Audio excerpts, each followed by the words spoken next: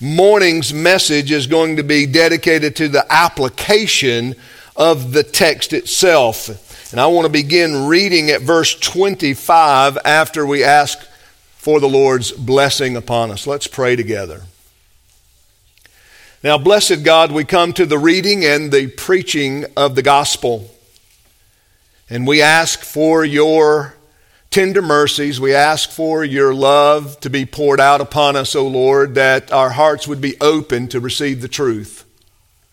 That our minds would, Father, be cleansed of its ignorance, and Lord, you would recalibrate our thinking to a proper understanding of who you are, who we are in this world that we live in, and what our true needs are.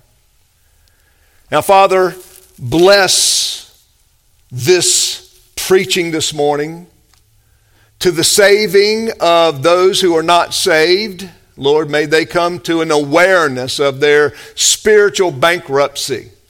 To those, Father, who know you, who are your sons and daughters already, bless them, O Lord, to know and understand more of your word clearly, that the gospel would become more precious to them today than ever before, and that Christ would be to them more precious. O Lord, come to us all, minister to us where we are now, and glorify your name. We pray this in Jesus' name, amen.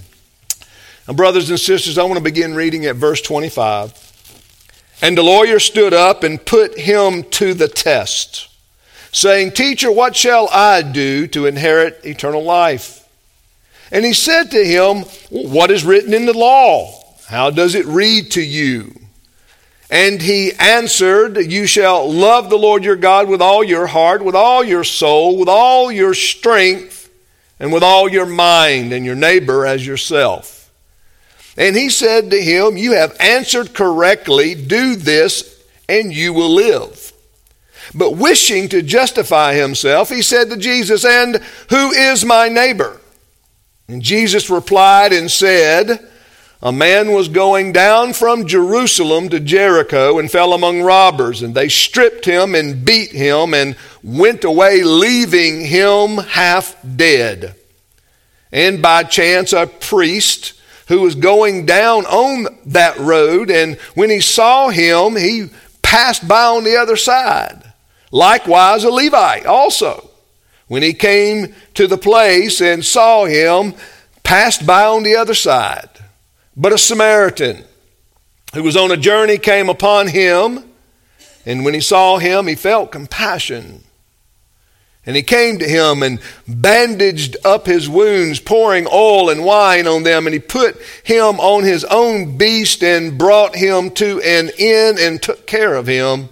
And on the next day he took out 2 denarii and gave them to the innkeeper and said, Take care of him, and whatever more you spend when I return, I will repay you. Now, which of these 3 do you think proved to be a neighbor to the man who fell into robbers' hands?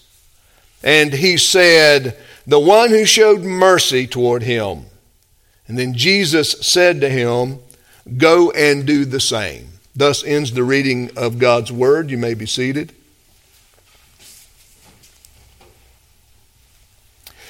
Well, brothers and sisters, my intention on revisiting this text is to help us understand a couple of things. The first one is the way that Jesus engaged this lawyer, this expert of the law, when questioned by him, when tested by him. How Jesus engaged him in order to bring him to an awareness of his true spiritual condition. You might see this morning's message as how we are to engage those who are asking good questions, but possibly with all the wrong motivations. And we see that in the text, don't we? So we have this encounter, this engagement with, as verse 25 tells us, with a lawyer. And I think the version that I'm reading doesn't highlight that he's a certain lawyer or an expert lawyer, but he probably was not among the bottom of the ranks of this fraternity of Pharisees. He was probably someone well known. The text highlights this, his expertise, if you will. So we're going to spend a little time there, and then we're going to address the relationships that this lawyer has with the law. And Jesus focuses on this. What the lawyer and what the text highlights is that this, what he thought was his very strength, was his weakness. What he thought was what really set him apart from all of these other, quote, covenant people, was the very same thing that Jesus shows as being deficient and, well, just completely not understanding what his condition is and how he completely misuses the law itself. We're going to look at that. And then the third thing we're going to do this morning is focus on what Jesus is teaching us on being doers of the word. Well, let's look at this lawyer a little bit. And I want to bring out a couple of things that I don't think I brought out in the first message. As I've already said, that this lawyer seems to be someone. He's somebody.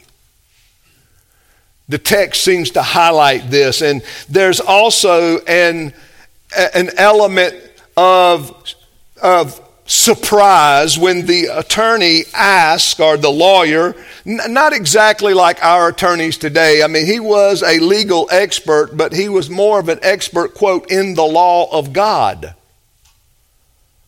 And if you look there at verse 25, he's of a rank that believes he is able to put Jesus to the test. I don't think this is a secret. I think as he, whether he was sitting down and he stands up and draws attention to himself to engage Jesus, the master rabbi, if you will, someone who is already gaining a reputation for being sent of God. So he feels very confident in his ability, and he puts Jesus to the test. He is going to ask Jesus a question in order to possibly reveal that Jesus isn't of the same rank as himself. And the question that might be surprising is, "Teacher, what shall I do to inherit eternal life?" The other aspect or element that I want us to consider when looking at this engagement is that this lawyer asked a question that all of those around him would have, number one, believed he had the answer to, and number two, believed he already possessed. Those among his ranks would have already at least held the understanding that this man has eternal life. That this man is a son of God. That he possesses the keys, if you will, to everlasting glory. He's going. He is one of the elect. And so to hear this question brought to Jesus by this attorney in and of itself was, well, they knew he wasn't asking for information's sake. He wasn't wanting education. He wasn't trying to fill a void in his ignorance. He was testing Jesus, as the text says. But notice even the question itself. It's not what must be done to inherit eternal life. I mean, that's what you might say as a father. or as a mother, well, what must be done? Why? Because not only do I want it, I want my children to have it. I want my husband, my wife to have it. I want my family to have it. I want my friends to have it. So, teacher, what must be done to have eternal life? He doesn't ask that question. He says, what must I do?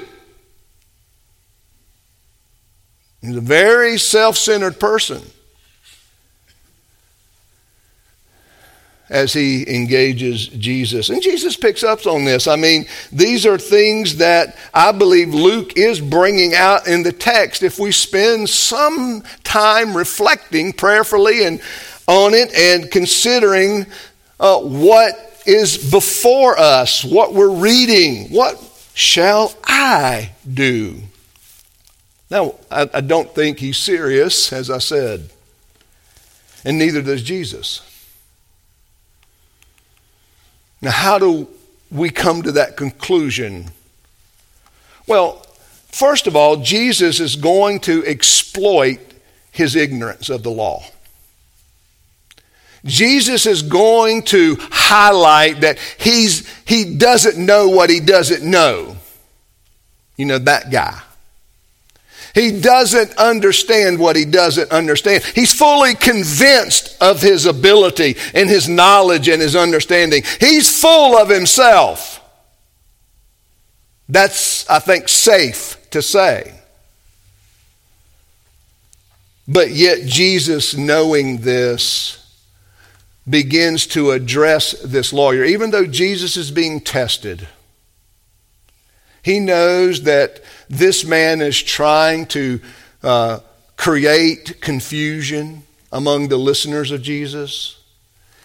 He understands that this lawyer is trying to drive a wedge between those who are following Jesus and Jesus. He knows all this.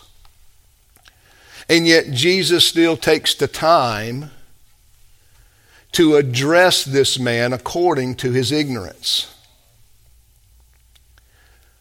So let's look at how Jesus does address this lawyer. And I would say exploit. I mean, even though that word kind of has a negative connotation. But there is an exploitation taking place. Jesus is, and he's deservedly so, he's coming to challenge Jesus. And so now Jesus is fixing to demonstrate that he is not a true expert of the law. Now there's a couple of things that we can see from the text. In verse 26, Jesus says to him, notice what Jesus does. Well, what is written in the law? How does it read to you? Now Jesus is not just highlighting what the Bible says.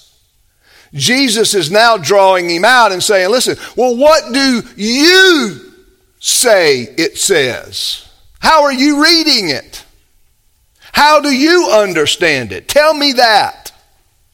And of course, this lawyer has an answer, and it's straight out of the Old Testament, Deuteronomy 6, Leviticus 19. And he says, love the Lord your God with all your heart, with all your soul, with all your strength, with all your mind, and your neighbor as yourself. Now this would have been something that all of these covenant people would have been praying and confessing, well, several times a day. I mean, this would have been on all of the houses. This would have been on the pictures. This would have been on the wall somewhere. In fact, I wouldn't be surprised if we don't have this in our homes, something like this, a verse, or these very verses, or something similar to that hanging up in our home somewhere, and that would have been the case here. Remember in Deuteronomy chapter 5 and chapter 6, remember what they were talking about is as you leave the house, as you go out of your gates, as you see them on your doorpost, they would have these verses inscripturated, and they would have them in these little pockets on their door frame, and they would be reminded as they go into the house or as they leave the house that God is their God and they serve Him. So this was not a profound answer at all. I mean, it'd be like you had memorized this. You've got it on your bathroom mirror. I mean, this is everyday stuff. This is common stuff here. This is common knowledge and understanding. This is nothing profound here at all. Even though it's right. It is right. And that's what Jesus says to him. In verse 28, he says, you've answered correctly. Do this. Notice the emphasis in verse 28 and even in verse 37. You'll see this, right? He says, well, do this and you will live. And this is the segue into his ignorance of the law in verse 37. And he said to him, the one who showed mercy toward him, and Jesus said to him, well, go and do the same. Jesus is really now pressing his true understanding of the law, even though it was the well-known portions of the law, nothing profound at all, certainly nothing secret, and that Jesus says, well, then do that. You know, you all have your pet verses. You know what we say, what's your favorite verse? That's okay. You know, I mean, if you're real spiritual, you go the whole Bible. That's if you're real spiritual. For the rest of us, we all have a few verses, that highlight our life, so to speak, and those things that touch us. And that's fine. But the question is, are you living out those verses? You see. It's one thing to know the truth, but that's not enough. Well, we can go on YouTube and we can pull up all kinds of testimonies of people that have walked away from the church and have become atheists. And we can hear in their story, in their narrative, in their journey of life that, well, they were raised in the church and they can quote the Bible. They've got portions of it memorized. But what happened, brothers and sisters? That truth did not save them, did it? See, there's something more needed. It's not a matter of knowing your favorite verse or verses. It's what I must believe and what I must do that matters. We have to complete the sentence. And we can talk more about that, but highlighting what Jesus is doing here is a master class in how to engage people, how a parent might engage a child, actually. How we might engage one another, how we might understand one another. How we might understand Christ as it relates to our own salvation. I know some of you have grown up in the church. And your minds are full of Scripture, and you've sat under sermons after, tens of hundreds of sermons, and this is all you know. But the question is, and the question always will be, what am I doing with that knowledge? What am I doing with it? So Jesus is taking this lawyer to school, so to speak. He is highlighting his ignorance to the law because the law is two-pronged. It is what I must believe, and that needs to be accurate, by the way. And it's what I must do. If I'm not accurate on what to believe, then certainly how I apply that to my life is certainly going to reflect that ignorance, isn't it?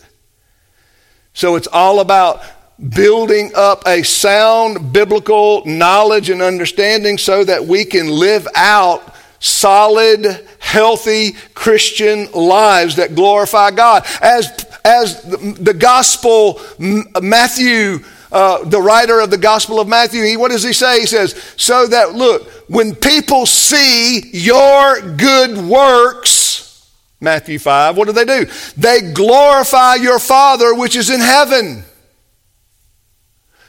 That's the goal, isn't it? That when people see us, as people get to know us, as people engage with us in any format, in any length of time, what is the result? That they see us live in such a manner that they too come under this right understanding and conviction of the law, which we're going to look at in a minute, so that they may have their lives spiritually and by grace amended, and they glorify God in heaven.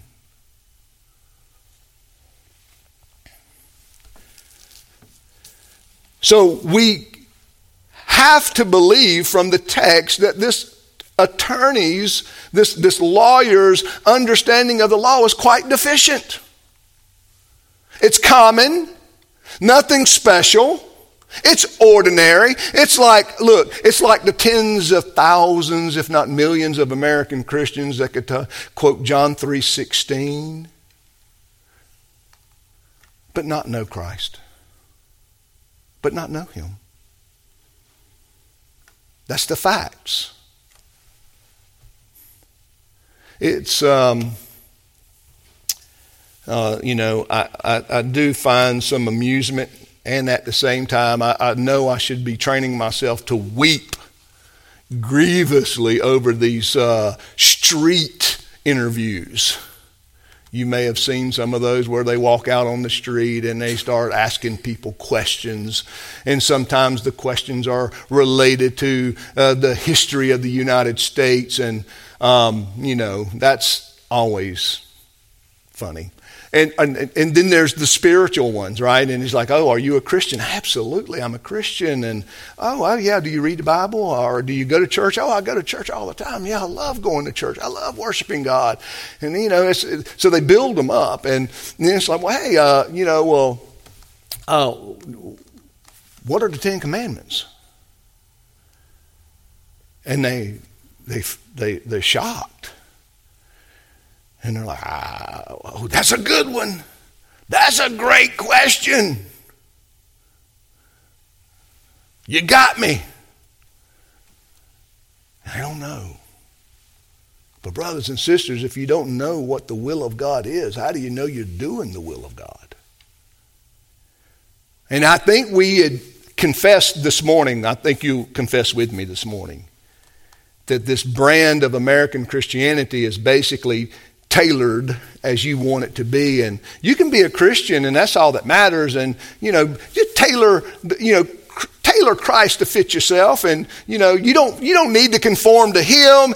Just conform Him to yourself and, yeah, you'll be all right. You're in the club. Well, I think we would agree that that's a lot of what people think in this country that Christianity is, but it's not. And we see it, don't we? We see it. How would an American evangelist engage this attorney? I mean, I guess let me just press the point here a little bit more. They would hear this answer. They'd hear him quote scripture, right? And they'd be like, man, wow. You're good. You're good. You've got eternal life. See, Jesus doesn't do that. See, Jesus presses him to the full understanding of the law. Okay. Because it's not just what I have to believe that matters. It's what I must do that matters. And this is where Jesus begins to really highlight his weaknesses and his ignorance and his failure, really, because he should know better. Really, he should know better. I want you to understand this because the text highlights him as what? An expert of the law. It's the same thing Jesus had to do with Nicodemus. When Nicodemus came searching about the kingdom of heaven, and Jesus said to him, you mean you are a teacher of Israel and you don't know these things? Now, brothers and sisters, if this is the expert This is the seminary professor. This is the college professor. This is the pastor. Well, what's the congregation look like? Right? Can the congregation, can the people of Israel rise above the leadership? Can they rise above the things they're taught? Can they rise above the things they're held accountable to? No, they cannot. Because we as fallen sinners will always gravitate to the lowest available common denominator. We'll always gravitate to the least. That's our nature. That's part of our fallen nature to do so. So Jesus wants to exploit this true ignorance of the law, that he really does not understand it. And he gets this opportunity when Jesus tells him in verse 28, he said, well, do these things. Of course, let me say this up front. We're going to look at a few scriptures here. But notice what Jesus is, what should have been his reaction to that? I can't. I can't love the Lord with all my heart, mind, soul, and strength. I know God requires it, but I've never been able to do it. I'm a failure at it, and I have failed to do it. I failed to love my neighbor as myself. That should have been his reaction, but that was not his reaction. Because in verse 29, notice what the text says. But wishing to what, brothers and sisters? Justify himself. Now maybe he's trying to justify a stronger position. That is, okay, I used verses that everybody in the crowd already knows, and I'm an expert. That could be part of it. I want to justify my position as the teacher of Israel. That might be that. I don't think so, because remember, the question is what? About eternal life. He's seeking to justify himself. He's seeking to what? Silence the question that's now been raised in his head about the law that he raised. Now, how do we do that? That is, in fact, let me help you understand where these covenant people were. Turn to Romans 10. Turn to Romans 10. And look what Paul says about his countrymen. He says, brethren, this is verse 1. He says, brethren, my heart's desire and prayer to God for them, that is my countrymen, is for their salvation. For I testify about them that they have a zeal for God, but not in accordance with knowledge. For not knowing about God's righteousness and seeking to establish their own, they do not subject themselves to the righteousness of God. Now, how clear is that? And then we can read verse 4 as to help us as Christians understand this. He says, for Christ is the end of the law for righteousness to everyone who believes. And what Paul is saying in verse 4 is, listen, Christ is the goal. He's the end. He's what the law drives you to. This is the end of the law, if you will. That is the end of this use of the law in its covenant aspect. And that's the covenant of works, right? Is to build up this paradigm, is a paradigm of righteousness and holiness that you can't meet. So what's the result of having a paradigm of righteousness that you're unable to meet? Drives you to Jesus. Jesus is the end of the discussion. What must I do? You must believe in Christ. You must confess your sins and put your faith and trust in Him. He's the end of this law demanding perfect righteousness from you. And you coming to the realization you are unable to fulfill that demand of the law. Is the picture getting clearer? Well, look with me, if you at Galatians 3.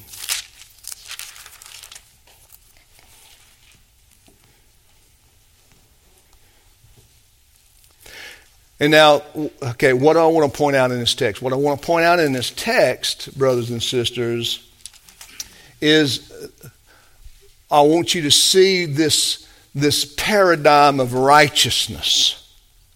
I want you to see how Paul moves back and forth from this righteousness of the law, which is true righteousness, and the righteousness which is possessed by faith, which is Christ's righteousness, the answer to the law. And notice how he does this, because these Christians were being tempted and influenced to move away from the gospel of grace, right? That they had received their salvation by grace, move from that to now this idea that I can somehow work out my own righteousness.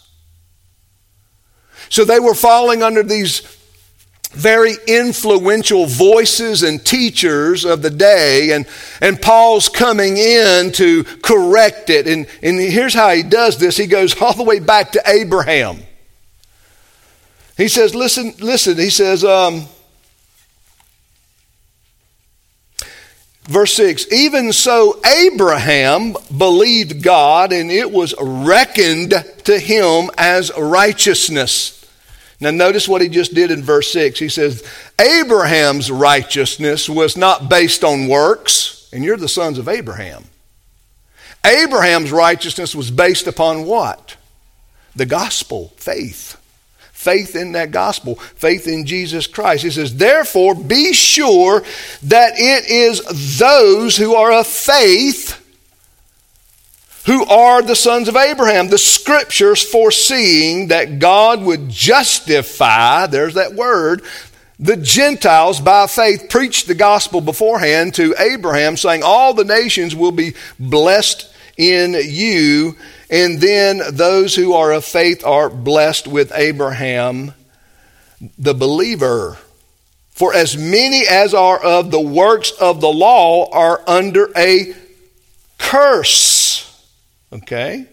For it is written, cursed is everyone who does not abide by all the things written in the book of the law to perform them. Let's stop there. Notice, the curse lies on whom? Who does the curse lie upon?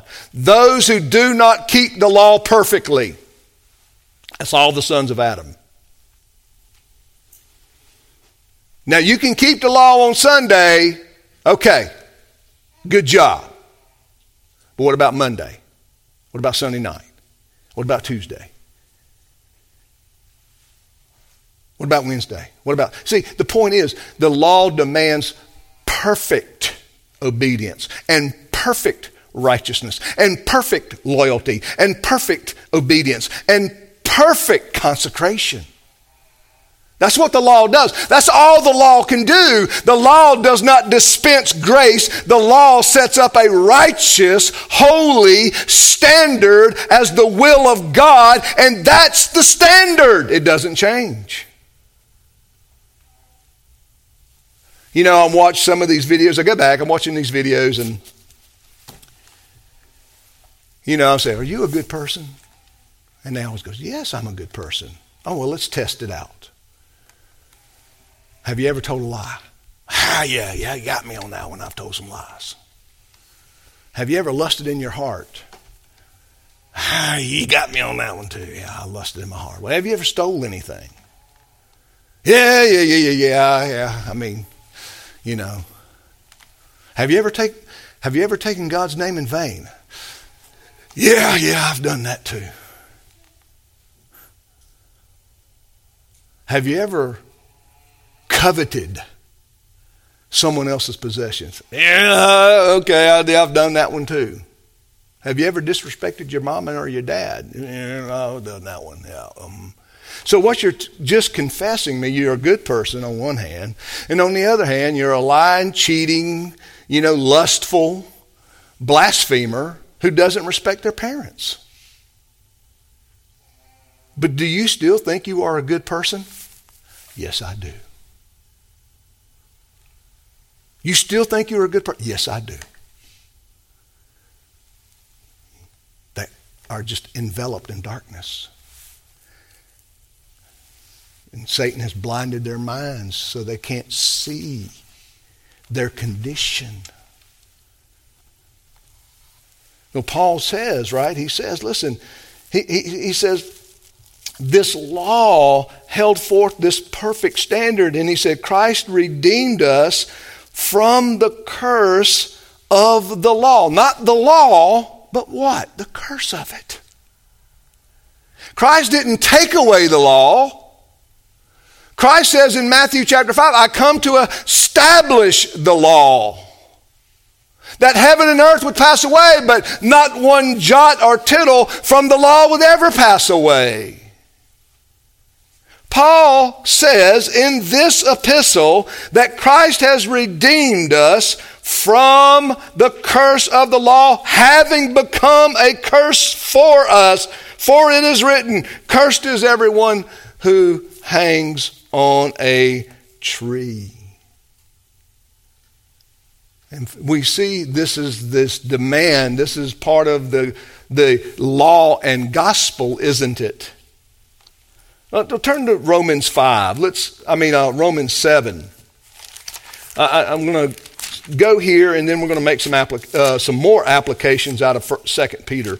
Look at Romans 7. Listen, so why use the law? What is Jesus doing? Jesus is taking this lawyer to school. He's demonstrating that he has a very shallow and misleading understanding about the law, because if he understood the law, he would know one thing, that I'm under the curse of it, and I need help. I must have a remedy to this curse of the law that abides on me, because I'm unable to love God with all my heart, mind, soul, and strength. I'm unable to love my neighbor as myself. I cannot do it. I don't even want to do it. And even when I want to do it, I do it half-heartedly. At best. Why use the law? Because what Jesus is doing is not only is he exposing the ignorance that this lawyer has concerning the real value and place of the law in the life of God's world and even in our lives today, he's demonstrating that he is trying to awaken this man's conscience to his own need, to his own weakness. He's trying to open his eyes to his own deficiencies and pollutions and corruptions. Look at Romans 7.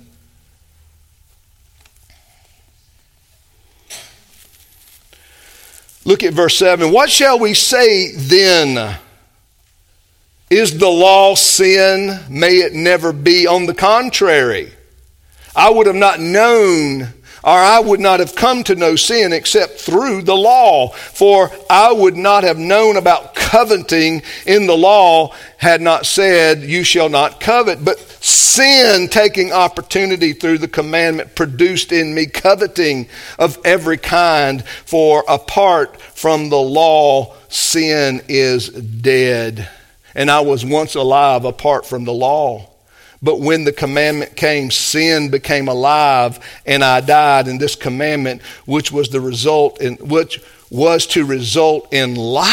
proved to result in death for me. For sin, taking an opportunity through the commandment, deceived me, and through it killed me. Paul says, listen, I didn't realize how bad I was till the law told me not to do something. You know, I have a granddaughter. You know that. You've heard me talk about her. You know, she's 16 months and, you know, I say, don't touch that remote. Don't touch the TV remote. And I'll be reading, you know, and I look up and she's like this. Hey, she's 16 months old. And as soon as I say, don't you do it, she grabs it and takes off.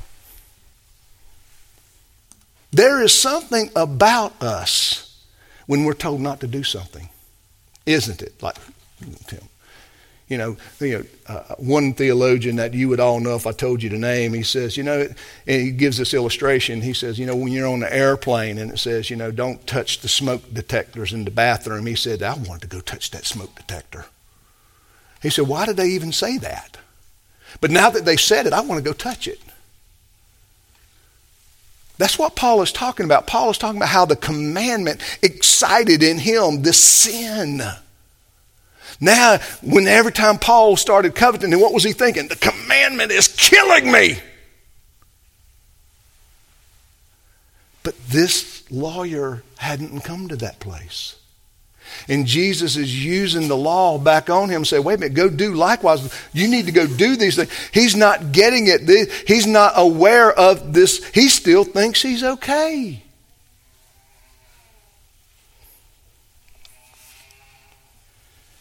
Look at Romans 3.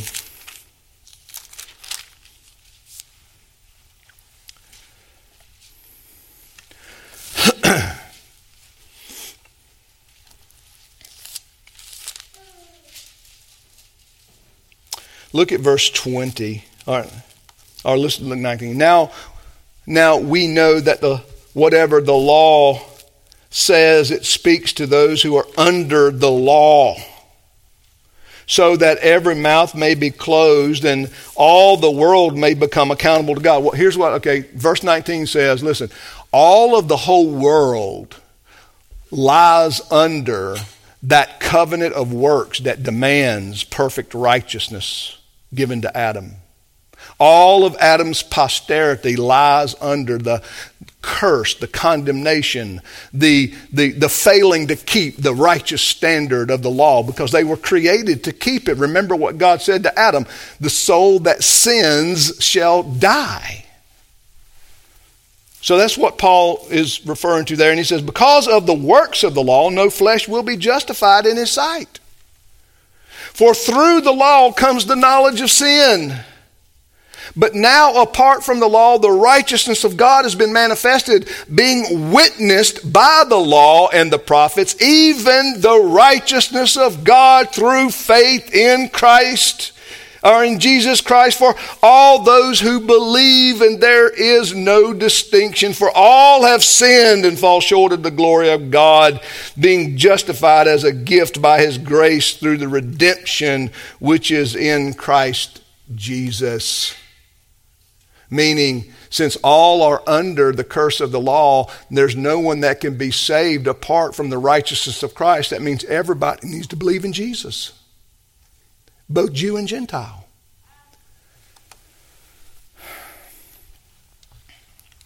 Brothers and sisters, there's the mirror. James says the law is a mirror. And blessed is the man that is able to look into the mirror of the law of liberty and see himself for who he is and make amendments. But woe to the person that looks at the law and doesn't see their insufficiencies. Because even now, as Christians, as believers, as those who have come to this humility of your own sin, and that's what it is it not? We've all come. If we believe in Jesus Christ, the law has brought us to this humility of ourselves. I am a wretched sinner before Christ. And I need salvation. I'm not a good person. I know all day, every day, all throughout the year, people are going, you're such a good person. I understand those pleasantries. I get it. But we are not good people. Good people need salvation because God sees them for who they are. And even as Christians, we have this vital relationship now with the law through Christ, and we have it set before us as a standard of obedience, and we fall short of it all the time, don't we? And what does that do? It drives us to our knees. Oh, Lord, don't stop having mercy on me. Lord, there's no room in my life for pride and arrogance. Who am I to exalt myself over my brothers and sisters? I am wretched. Oh, I'm a man of unclean lips. Paul even said, I am the worst of all these apostles. Why? Because he understands I fall mightily short of the standards of God.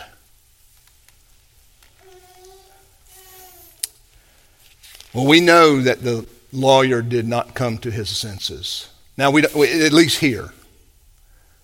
Maybe later on he did, right? If he's the elect, these piercing words of Christ he never would be able to get rid of, right? He would constantly be thinking about go and do likewise. Man, look how the Samaritan loved his neighbor. Look how he sacrificed. Look how he gave. Look how he gave of his resources, his time, his effort, his money, all of those things. I mean, he even went out of his way to make sure he was, I don't love like this. I need a Savior. Our last text of Scripture that I want us to look at this morning as we bring application to that parable is 2 Peter 1. I want to just point out a couple of things to you because I want to end on being a doer. I want to end on being a doer. So we've talked about the lawyer. We've talked about the relationship he has with the law. His misunderstanding of it, how Jesus uses it rightly in his life in order to provoke him to see how sin is his heart is full of sin. And then now let's talk about being a doer of the word. Look at verse 10. Now, again, here's Peter. He's writing this second epistle, and he says, therefore, brethren, be all the more diligent to make certain about his calling and choosing you. Now, let's stop there.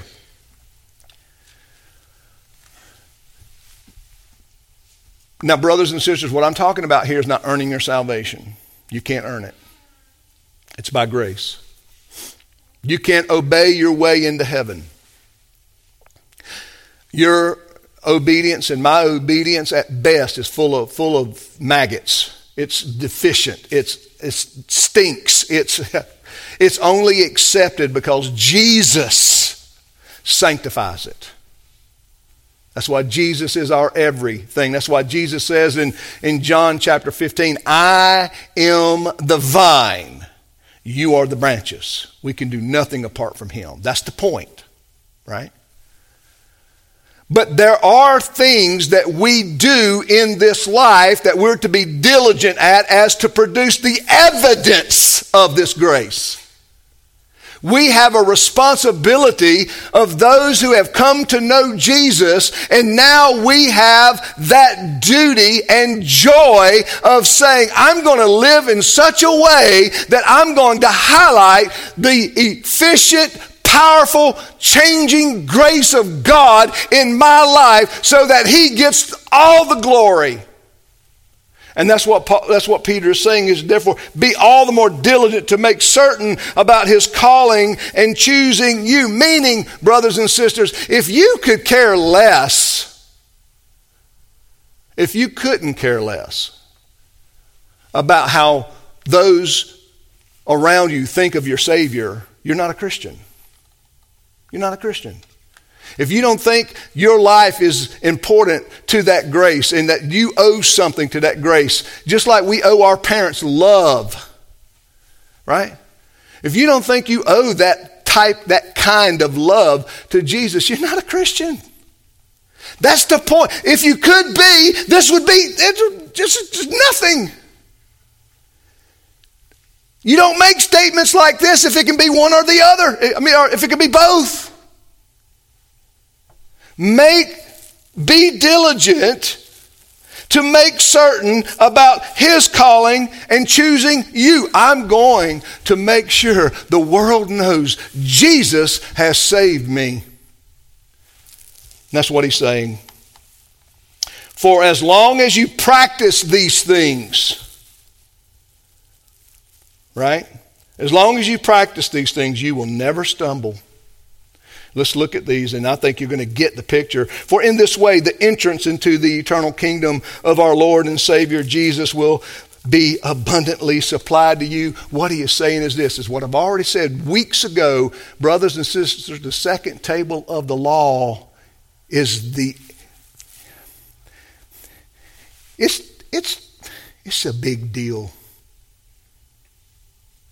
Because we can worship God, we can come to church, and we can put on our Christian jewelry. I mean, we can be against everything that, you ought to be against, but how do you love each other? John said, if you don't, you're not a Christian. This is what Peter's saying. The second table of the law is where the rubber meets the road. What did Jesus tell the lawyer? Go and do likewise. And notice what He says. He says, practice these things, for the entrance into the eternal kingdom of our Lord and Savior will be abundantly supplied to you. Therefore, I will always be ready to remind you of these things, even though you already know them. That's how important they are. I preach them all the time and have been established in the truth which is present with you. I consider it right, as long as I am in this earthly dwelling, to stir you up by way of reminder. Now, what are these things?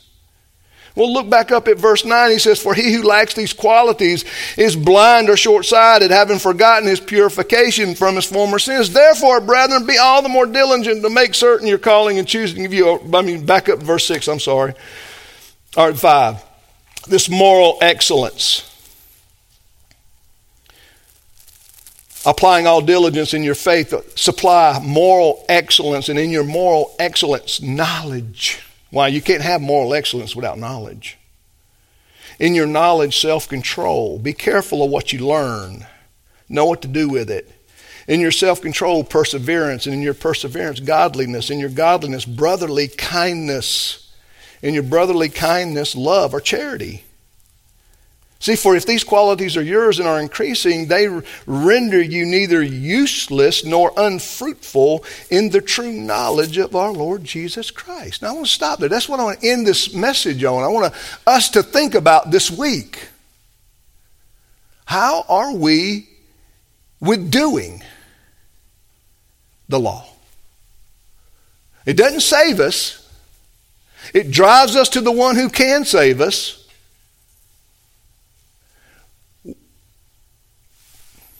The gospel, the good news, is the message that we have a remedy to our own righteousness, which is completely deficient, and we must have the righteousness of Christ given to us by grace. And when that becomes ours, beloved, how shall we live?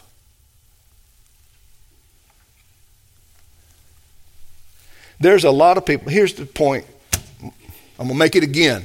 I've already said it a couple times. But I love you. And I want all of you to go to heaven. The lawyer knew the word. He quoted it. But he didn't know it. He didn't know how it fit in his life to drive him to Jesus Christ so that he might have this abundance entrance into that eternal kingdom. He didn't know that. He was depending on himself. He was betting on himself. And he's going to lose that bet.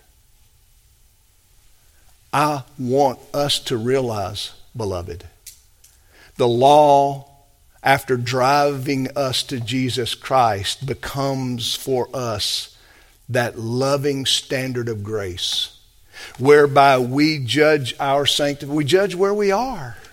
I know what that says. I know I should love my mom and my dad. And I've had a hard month doing so. I need to repent. It shows me how to be sanctified, how to pray, shows me what to work on. Because what Paul says in Romans chapter 3, faith does not make the law void. It establishes it. Now, brothers and sisters, let's be doers of the word. Let's pray. Now, blessed God, we are reminded by looking at this parable, the high standard you have of righteousness. Lord, it's impeccable. It's rich. It's good. It's perfect. And Lord, we don't meet it. And we must have Jesus Christ to come and silence that holy demand of the law for justice. And Father, any who are here this morning that will put their faith and trust in Jesus Christ will have that law silenced in Him. And then as Christians, Father, as we look at your law, may it be sweet to us like honey. May it be a good standard of life. May we even use the Good Samaritan to say, how should I love my brother here today? How should I love my sister? Well, let me use this. And we lay the Word of God out there, and you show us how, Lord, you show us what your will is as it comes to loving one another. And we'll do so gladly by the power of your Spirit, the working of the gospel in our hearts. And Father, we won't do it perfectly, and forgive us, Lord, when we fail at it miserably and even make it worse, situations worse by how we act. Forgive us. But let today be a refreshment of mind and heart, Lord, to the gospel, to the means of grace, to the covenant of grace, that we would love you, all of our heart, mind, soul, and strength in Christ, and we'd love our neighbor as ourselves in Christ. And it'd be gospel obedience, evangelical obedience.